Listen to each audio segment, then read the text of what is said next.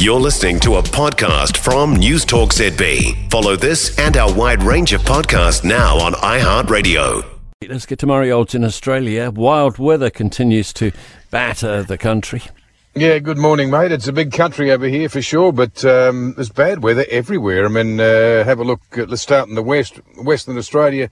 Heat wave today in Perth, 41, 42 degrees with a bushfire alert in the hills outside Perth. You've got a severe thunderstorm warning, and of course, with that, you get the risk of lightning strikes, and they're really on edge over there. Further north, you got a tropical cyclone forming off the northwest tip of Australia. It's tracking south over the next couple of days. In the top end, the monsoons arrived in force, big time. More than 600 mils of rain in 7 days. I mean, that's astonishing. The weather system moving slowly east-southeast. It is the wet season, but it's unusually wet.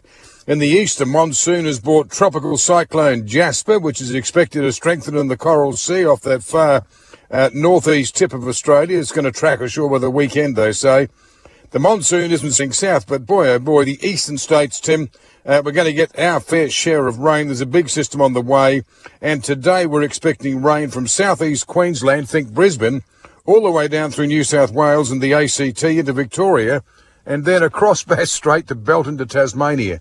So it's a day for brollies in the east and, bloody well, fire hoses in the west.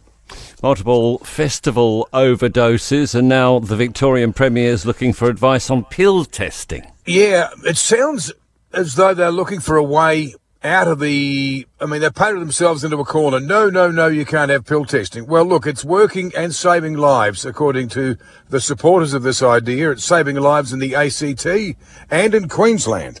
And Victoria, they've had a dreadful run. I mean, there's a dozen people have OD'd at back-to-back music festivals.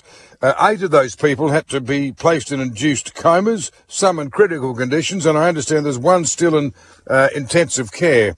Now, at present, as I said, only those 2 jurisdictions. There's a brand new study, by the way, by Monash University in Melbourne. It's found more than 60 drug-related deaths over the last 20 years could well have been avoided if they'd been able to test pills.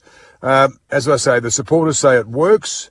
The critics are saying, well, all you're doing is licensing kids to take drugs. Well, mate, they do it anyway. So, look, it's a conundrum, Tim. I'm not sure where the right answer is going to lie, but Victoria is looking at it. Thanks so much, Murray Olds, our correspondent in Australia. For more from News Talk ZB, listen live, on air or online, and keep our shows with you wherever you go with our podcasts on iHeartRadio.